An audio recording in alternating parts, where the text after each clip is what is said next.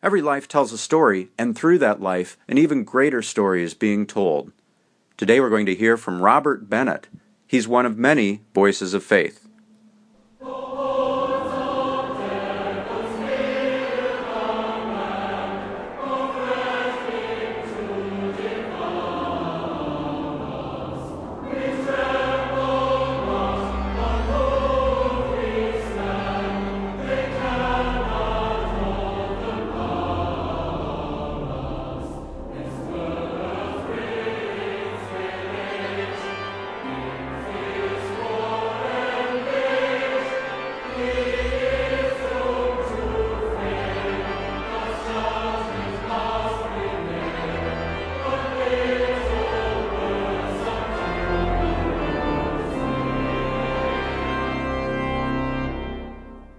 Hi, and welcome to Voices of Faith. My name is Mark Matsky. I'm your host. Today's program is going to take on a little bit different format. I recently had the opportunity to hear the Reverend Dr. Robert Bennett speak at St. Paul Lutheran Church in Parkersburg, West Virginia, on the subject, I Am Not Afraid. He has a book of the same title that talks about spiritual warfare in the Lutheran Church of Madagascar, as well as all of the biblical promises that show the power of God's Word over the forces of darkness. What you're going to hear today are excerpts from his presentation, beginning with a story that he tells personally about a family that he was serving when he was in parish ministry. And the story picks up with his description of that family. When she was the altar guild, and she was the president of the altar guild, she was always in the church, taking care of things, making sure everything looked perfect for the service, and just wonderful. I mean, probably some of the nicest Lutherans you'd ever run into. Faithful, faithful people. Well, it turns out I went to a wedding one time, and one of her family members was being married, and I didn't recognize, the last church I served was quite large, the average attendance is about 500 or so, and so it's hard to keep track of all the people. I'd served smaller churches much better that way, you know when people are gone, right? But when the bigger ones, it's a little harder, and so I didn't recognize she was gone, but she did, and so I saw her at this wedding reception, and she said, "Oh, Pastor, sorry, I missed church the last 2 weeks." I'm thinking to myself, well, you're there all the time, so you must have been doing something. Us pastors who run into this stuff all the time, right? We go, we try to run to the grocery store to get some eggs or something, we run into somebody, and first thing they see us is, "Oh, sorry, I haven't been to church lately, and we're just trying to get eggs." So anyways, I'm talking to her, and she said, "Well, I haven't been there. We were traveling, and we went to a pair." She stopped. And, I've been, kind of keeping up with this stuff long enough. I knew what she meant to say. I said, "Did you go to a paranormal conference?" She's like, "Yeah." "Why did you do that?" "Well, Pastor, you see, we've got ghosts. And we've had them for 40 years, and supposedly, these children died and this house burned down before we were ever there, but they're good ghosts, Pastor. They're nice ghosts. And so we're in the wrong position to really talk about this." I said, "Okay, we got to talk. So come on to the church, bring your husband." And so we sat down, we had a long conversation. And, these things happen. People are mentally ill sometimes. They see things that aren't there. And sometimes it's not mental illness. It's just because, maybe it's stress in their life, whatever. They might imagine something. And sometimes things are really there. And so the whole family had been seeing what they thought were these children who would run around the house, and sometimes when you couldn't see them, they'd throw things around the house and rip the covers off at night and things like that. And they're pretty terrified for the first 5 or 6 years. Remember, this went on for 30 or 40 years. And so they went and they saw a pastor, and this was, like I said, this was, 35 years ago or so. They went and saw the Lutheran pastor. And the Lutheran pastor said, I don't know if I believe you, and I don't know what to do with this. Go see the Catholic priest down the street. And they didn't go see the Catholic priest. They weren't about, especially 35 years ago, right? They're not going to go see the Catholic priest. And so they just kind of dealt with it. And eventually it got to the point where she was starting to reach out looking for alternate answers to the problem. And so they went to the paranormal conferences. They'd been to a couple and talked to the mediums and things like that. And they were all convinced that these are good ghosts, and you just kind of play with them and stuff like that. So anyway, so when I learned all this, I went through scripture with her, and I showed her that there really are no ghosts. So we don't believe in ghosts. Maybe some pastors would differ on this, but I don't think it's a biblical perspective. So I said, it's either you're mentally ill, but that's not the case because everyone's seeing it. So the imagination that everyone's seeing is probably not going to be in there too. So it's probably real, and if it is real, it's not a ghost. It's a demon pretending to be a ghost. But as pastors, you can see we're kind of covered for these things because all of us have these. And if you're not familiar with what this is, it's our agendas. It has all of our different services in it, right? For marriage and confirmation and baptism. And there's also services of exorcism. Well, wait a minute. It doesn't say that, does it? It doesn't say it's a service of exorcism, right? What's it say it is in our books? Huh? Baptism. Well, baptism is one, but when we're talking about the house with these Blessing of a home. Yeah, there you go. We have a dedication of the dwelling, blessing of a home. And if you look at kind of the central point of those rituals, guess what they are? They're exorcisms. We've had them all along. We just don't recognize sometimes that's what they are.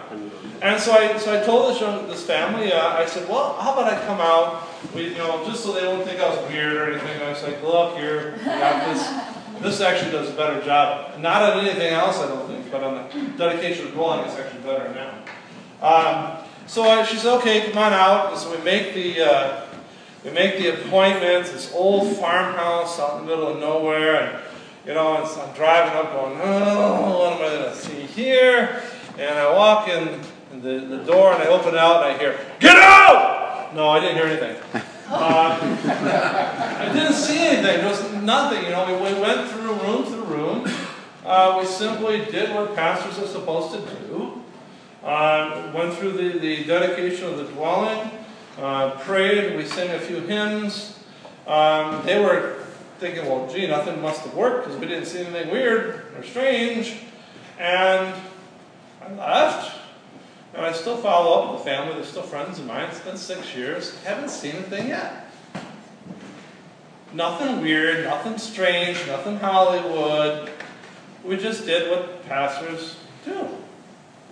But too often pastors don't. Or even if they would, they're not open enough to their members to let them know that they actually could come talk to them about something like that. So I'm sorry to say, to a certain degree, this presentation is going to be kind of a letdown, because I was just in India and talking about this a few months ago, and we had a long symposium about it, and so all the pastors started asking questions at the end, and they said, "All right, now that we know all this stuff, what are we supposed to do different?" My answer was, nothing. But recognize what you are doing. I mean, that was, in all intents and purposes, an exorcism we just went through. I mean, where the word is proclaimed, there is Christ in our very midst. Where Christ exists, Satan must flee. Okay, it's not the Hollywood stuff. You couldn't do a movie about that. Okay, you can't talk too long about that. But it's really that simple. Well, the house, did they see the ghosts anymore, or are they gone? Didn't see a thing. It's been 6 years. Never heard anything. I was there. We didn't hear anything. No weird feelings. I've been to weird places before. Okay, I've been to some pretty bad places, and we can talk about it one. But nothing, but the whole family. Nobody's seen or heard a thing. And I didn't do it. It wasn't like this powerful exorcist coming in. Actually, I'm not an exorcist at all. No more than any of the other pastors are here. Jesus is the only exorcist. He just speaks through us. So I didn't see anything special, nothing, and it was 6 years. They dealt with this stuff for 30, 35 years, 40, whatever it was, and no more problems. It's not always that simple, obviously, but sometimes it is that simple. But pastors have to, at least be receptive and letting their members know that we actually do have these things. A member buys a new house. How would you like me to come visit the home and dedicate the home for you? Very simple things. That's just a story to start out. The title of this is "They Are Afraid." This particular presentation, we're not going to go through it all. We don't have the time today. We'll hit and miss through some things. As I said, you can stop and ask me questions. You're really not going to throw me off, so just raise your hand. If I need to finish a thought, I'll tell you. Just hold off a second, and we'll move on. But so spiritual warfare and American spirituality. The book, you've already seen that. I think this is, I love this quote that I dug up out of C.F.W. Walther, handsome young man, of course, the very first president of our Lutheran Church Missouri Synod. But I think this quote is so well. It is the preacher's duty to visit those members of his congregation who, while not physically ill, have been visited by some other severe misfortune or find themselves in special spiritual danger and distress, who are in danger of falling away to a false religion, who stand in severe temptations by their own hearts. All the same stuff pastors do, right? Oh, well, wait a minute. The world and the devil, who are physically possessed by Satan and the like. There's C.F.W. Walther, the first president of our Lutheran Church Missouri Synod, as he's speaking to his class of men who will become pastors. Notice he doesn't make a big deal out of it. It's just kind of in this list, if you did it like bullet points, just in the list of what pastors are going to be dealing with their members, and this is just normal. Yes? As it talks about the devil are physically possessed by Satan. Some of the members of my congregation have asked, can Christians be possessed by the devil? Because they also promise God will not let us be tempted beyond what we're able, but will with that temptation provide us a way of escape. And their contention is, yeah, we can be tempted by the devil, but to be actually possessed. All right, well, let's hold on, because I do have some stuff, and if I don't answer it clearly, we'll come back to it. You just make sure, hey, you didn't do it, and then I'll get back and do it, all right? I haven't done it. All right, not yet I haven't. All right, but at least you are close enough to throw stuff at. But anyways, look at how he just kind of deals with this. It's just kind of standard and normal. And it was that way in our Lutheran history. And we're going to look at some of these things, and it's going to answer some of the questions that was just brought up here. But for those who are pastors here, you remember reading Fritz's pastoral theology, maybe somewhere along the way. When Fritz deals with it, what's that, 1950 something or something to that effect?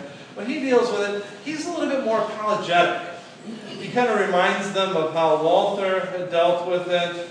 But he's kind of apologetic. It's kind of like, guys, I know that maybe this isn't what you're used to, but this is something we need to know. And then it really falls out of pastoral theology for quite a long time, until just recent history. It's really kind of gone from seminary education, from pastoral theology. Really, we take a new paradigm of mental illness and things like that. So we're hoping to bring them back here and just kind of get us back on the right place. Now, before we begin the conversation, there's a couple things we have to be cautious of. Beware of how you proceed. Okay, two kind of completely different possibilities. The devil and the demons do not exist. That's a problem. Why? Well, yeah, what are we going to do with the Bible? What are we going to do with, what is it, 1 John, I can't remember the verse right now. The reason the Son of God came was to destroy the works of the devil, right? Or we'll look at a number of verses along the way. So as Christians who believe the Holy Scriptures, we can't do that, although we do it a lot, don't we? We have our Sunday mind and our rest of the week mind, our secular mind, and so we find ourselves kind of struggling with these ideas. But this is a problem too, this next one. That the world is controlled by demons. There's other people out there that, literally they're finding a demon under every rock. They're terrified. They're in fear. These are both completely wrong directions, and we don't want to be in either one of these today. And so I'm just bringing that up before we start. I was speaking at a men's group, and they wanted to talk about kind of spiritualism and how that fits into our day. And I wanted to spend a lot of time on this. Anybody seen that movie Lucy and all? Oh, good sanctified Lutherans you are. It's interesting, this woman, supposedly she eats this drug that's being manufactured, and it starts unlocking all the potential in her brain, and so basically she becomes God without divinity, but because of her great mental abilities, and she can start taking over things. You have the Ancient Alien series on TV. Everybody see that? I know you're... no one raises their hands and they come talk to me. Yeah, I saw this issue, Pastor. The whole point of this is, of course, they can't believe that God created the heavens and the earth by speaking them into existence, and that God couldn't have simply made man out of the dust of the ground and breathed him. So it must be aliens from outside the world. So they have to look for something else. They can't accept that there's God, but they're willing to go accept some other naturalistic means. And then this whole thing of paranormal science. Yeah. Okay, this whole idea of taking science and putting it together with spirituality. And really the attempt of all these things is to take God out of the picture. And it's really leading people who are thinking that they're atheistic or naturalist into basically a new paganism. And you see it on all of our TV shows. So if you're not, so maybe nobody has cable here, but just flip through the stations one day. And I don't know whatever does that. But, so interesting things. Well, why don't we talk about it? So, this is German theologian Helmut Thielich. He enjoys cigars, so that offends somebody, sorry. But he has 3 reasons that we've stopped talking about these things. Why pastors don't deal with it, why academics don't deal with it. And I think he's right on. Once again, the question you had asked earlier. The fear of being perceived as a simpleton by one's academic peers. You know, even if we believe things sometimes, we don't express them because we want to be saw as intelligent. And especially as we have more intelligent members, where our members are PhDs and masters and things like that, we want to be perceived as intelligent too, and so a lot of times we don't speak what we believe simply because we don't want to offend somebody around us, we don't want to think we're crazy. Or your members will do that to you, pastors. They won't come tell you about stuff that they're dealing with unless they know it's safe. Because they'll think the same thing too. You're going to think less of me, and think I'm crazy, or whatever the case is. The second one is that recognizing the demonic cannot be placed into scientific categories. So, you know, this whole paranormal, you can't take the demonic and say, okay, we're going to do some scientific way of dealing with the issue. It's just really, it's a different way of understanding things. But I like the last one the best. And it's not politically correct, but it's right on. Because evil cannot be seen by evil, just as stupidity cannot be perceived by the stupid. You know, in Ephesians chapter 2, Paul is pretty clear that we're all walking dead people before that word of God comes to us. It means we're unable to understand God, to love God, to properly fear God. We don't have any faith until God comes and establishes that through His Word within us. And so evil never understands itself to be evil. You find really evil people, they'll have ways of justifying these things themselves when they're really not evil. You know, and like I said, not very politically correct, but the same thing. I mean, somebody who doesn't have the mental capacity to understand something would never realize their lack of mental capacity. So I think he's right on. I think that's been our problem for the last 100 years. So what does Scripture say? Well, 1 Peter, okay, remember 1 Peter, written after resurrection, after the ascension, after Pentecost, so this is in the church age. Peter is very clear in 5:8. I don't know why this weird highlighting thing happened here.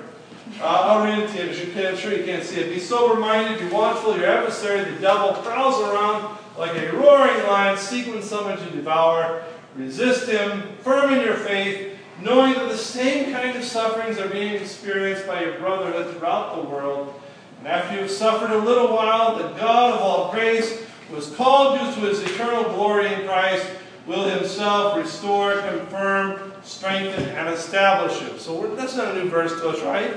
But Peter is very clear that this is something that's still a reality in our lives. that we must be aware that Satan is still there, the demons are still there, they do seek to attack us. And to say something different would be speaking differently in Scripture. Yeah, go ahead. You know, I think we need to look at the devil as having this really big wardrobe. You know, I mean, he's got everything you can imagine hanging in there. And he'll be happy to put on anything you want to get what he wants out of it. Whether that's if you're in an animistic society where you're still worshiping your deceased ancestors or spirits, he'll show up as a deceased ancestor or spirit. You know, if you're a lonely widow and miss your husband, you know, he might show up as your husband. If you're a materialist, he's just happy to kind of let you live in the materialism of your age. Remember, I mean, Luther, once again, in the Large Catechism, especially does a wonderful job with the first commandment.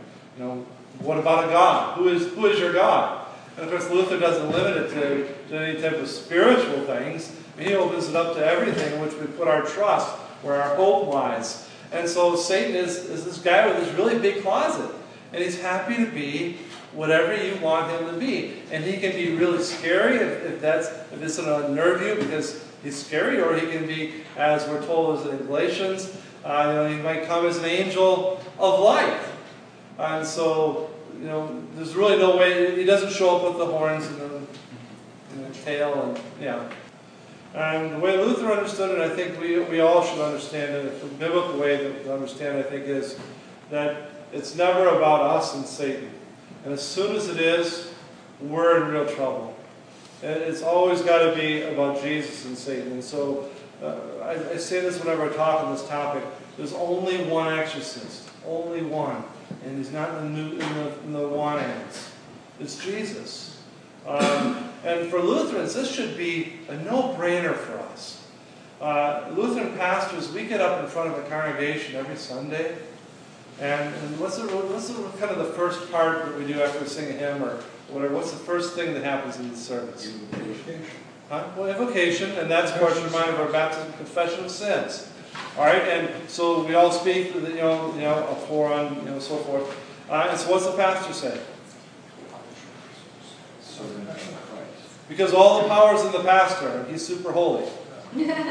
No, but because we're speaking in the stead, by the command of Jesus. And so when we forgive sins, we speak the absolution, it's a real absolution. There's no doubt in it. It's not questioned. And it doesn't reside in the holiness of the individual. You don't want to be a bum, of course, but it doesn't reside in him. He's speaking as God is speaking through him. And so this is the same way we really need to think about exorcism when we deal with these things. Is when we perform an exorcism, we're simply doing no different than we would do it if we were speaking absolution before the congregation. We're just speaking the words. Christ has promised to be the one doing the work. And if any way we get involved with some type of personal connection or battle or any of these things with a real demon, if it happens to be there, we're in trouble. But we're simply speaking on behalf of God, the trouble isn't so severe. So it's important things, it's dealing with the devil. We just don't want to deal with him. Let Jesus deal with him. We just got to stay out of it. Some of the best stuff on Luther comes from this book that Tappert edited, Luther's Letters of Spiritual Counsel. I don't know who's seen it. I quoted a number of parts of it in the book, and I don't want to just replay everything in the book, but I'll bring up a few things. Since you asked the question, I don't know if you've read the book or not. Luther, as he's dealing with this topic of demon possession, says the first thing you and your congregation ought to do is this: pray fervently and oppose Satan with your faith. No matter how stubbornly he resists. Then he goes on. About 10 years ago, we had an experience in this neighborhood with a very wicked demon. But we succeeded in subduing him by perseverance and by the unceasing prayer, the unquenching faith. And the same will happen among you if you continue in Christ's name to despise diverse, arrogant spirits that do not cease praying. By this means I have restrained many similar spirits in different places, where the prayers of the church prevail less. So is Luther an exorcist? Says he is. Says he's come. He tells it a lot. Now, I don't know if we should be picturing him as the movie exorcist running around the streets with a crucifix or some crazy thing like that. I think Luther's just recognizing as a part of his general pastoral duty, he finds himself as an exorcist quite regularly. But it's not like he's out looking for these things. Second thing is this: carefully investigate whether the woman might be practicing some fraud. So I like this too. Luther recognizes sometimes people lie. Sometimes people like to make the clergy look stupid. And so Luther warns, be careful. This happens. He talks about how he's kind of fallen into these things before because of his own simplicity. Sometimes you just don't know. You don't know if someone's playing one over on you or if it's real. Yeah. Now, what about the poor person for all this time that these things are going on? What help is there for him? I think we've really been led astray by this Roman Catholic understanding. And I think you might have asked me the question before we started. What's the difference between oppression or possession? I think it's really not helpful sometimes to try to break these categories down. And it's interesting, the exorcists in Madagascar, they don't.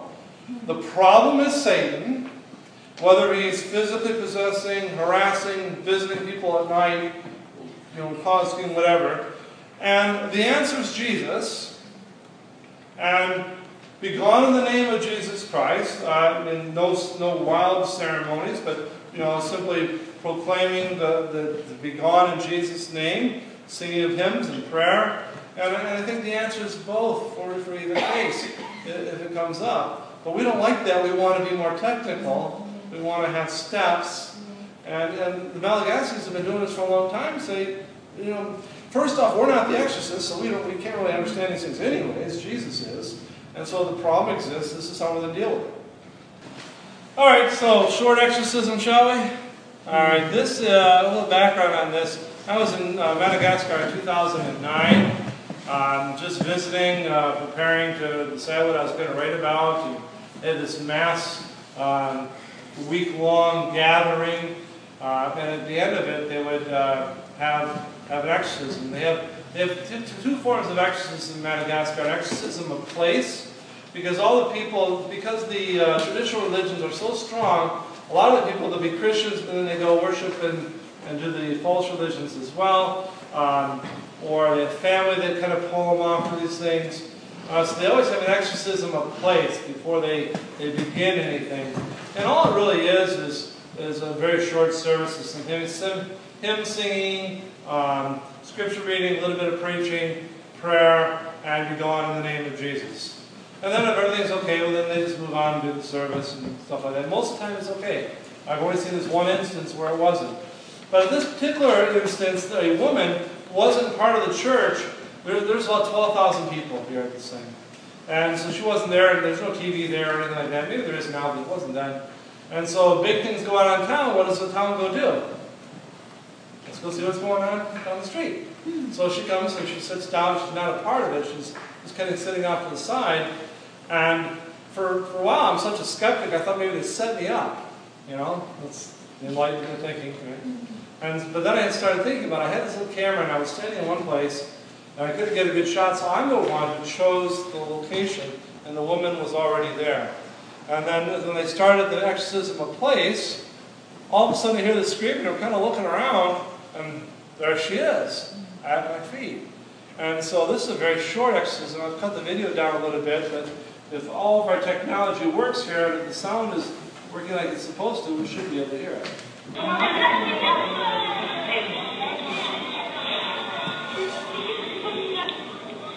The women are there, they cover her up so she's not exposed. I'm going to ask her to pray in the name of Jesus. She won't do it at first. Pray in the name of God, but she won't pray in the name of Jesus.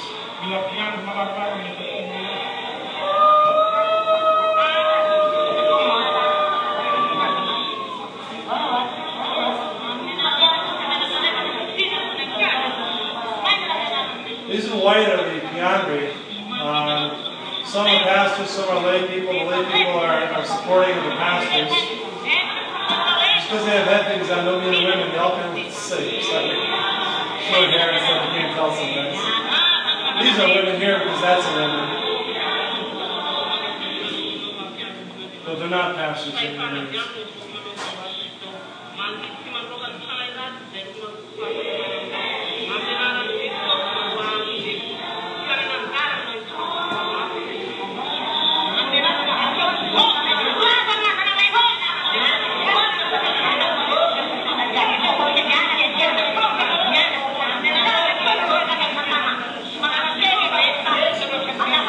You're not scared, you don't deserve to be here.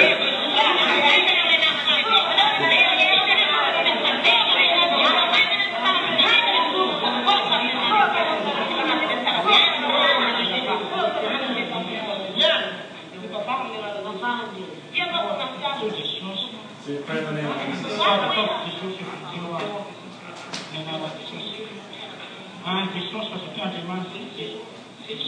Something that's like that Jesus can free you or something. This is no.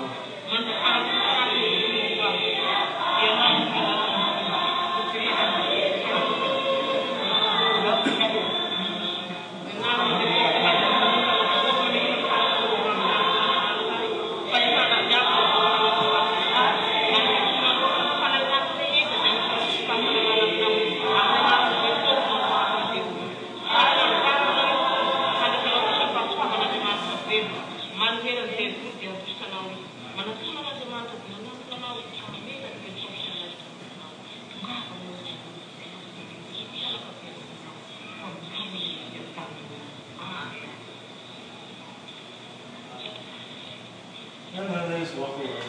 Just pray in Jesus' name. Now, a lot of things you have to understand the culture, because one of the first things that we would think of when we saw something like that here is obviously somebody is trying to get extra attention to them. You know, you see this with whole religious denominations sometimes, right? This holy laughter thing and all these crazy things that go on in Pentecostalism. But if you understand the culture there, especially if you're a Christian, to be possessed would be, this is a shame honor culture.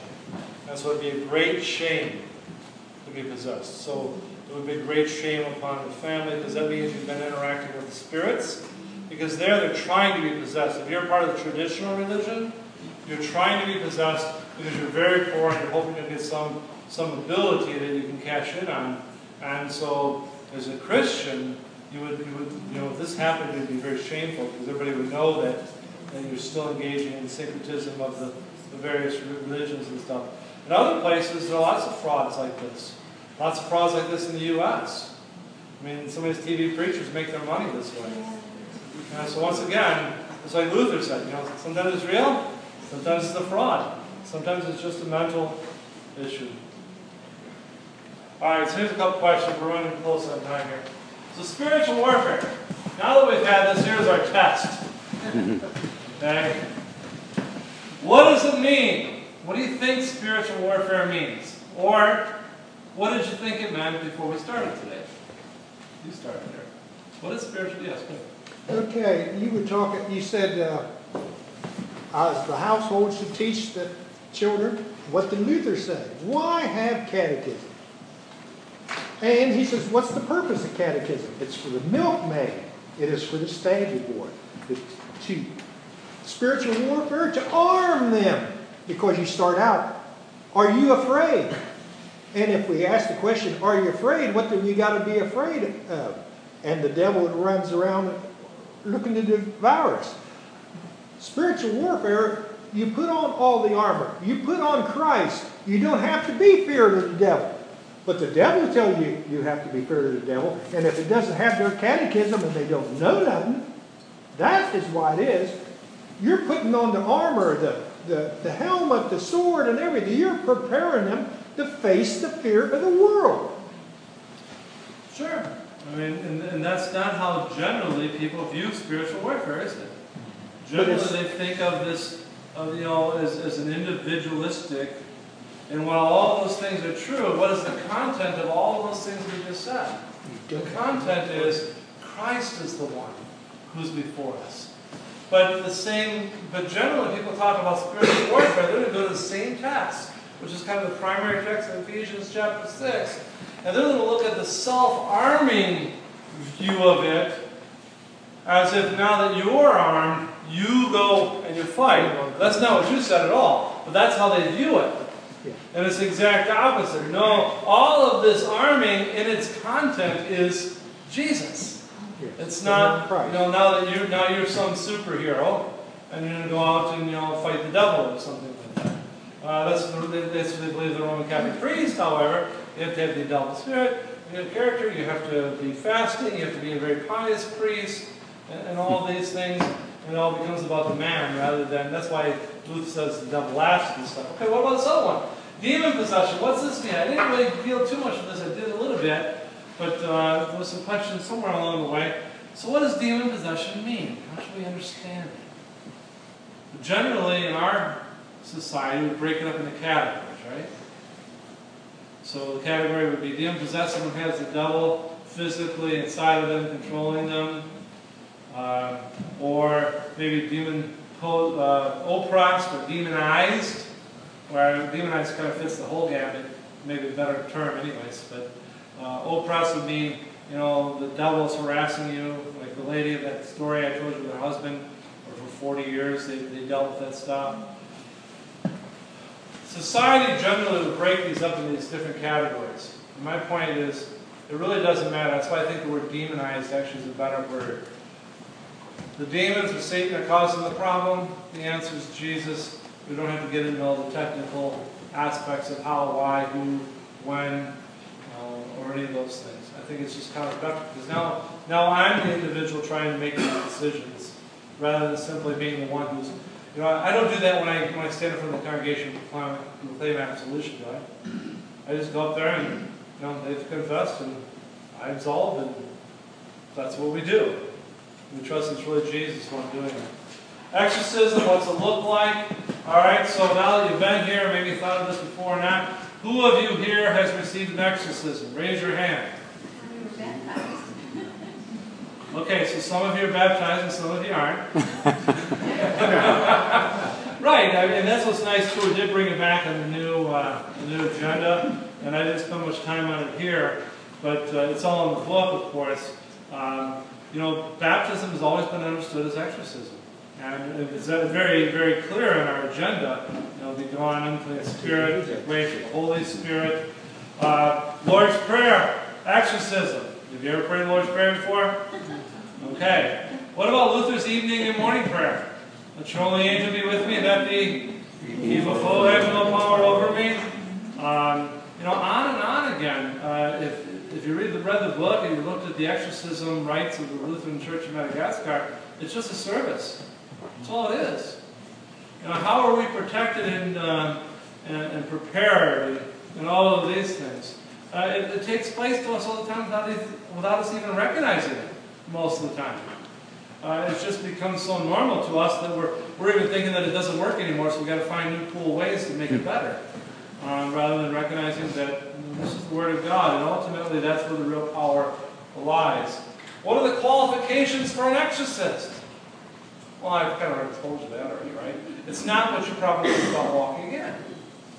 It's not this holy, pious, stoic individual who, it's a poor miserable sinner that God so happens to give the vocation to go and speak on his behalf. That's all it is. It kind of blows the whole Hollywood thing, I know. It's kind of unhelpful, but there you go. There's exorcism. If you would have told me that, I wouldn't have came faster. But that's what it is. I mean, that is Christ at work in the way He's promised, not the way we make up for ourselves, but the way He's promised to work. All right, new hymnal. Is it all right?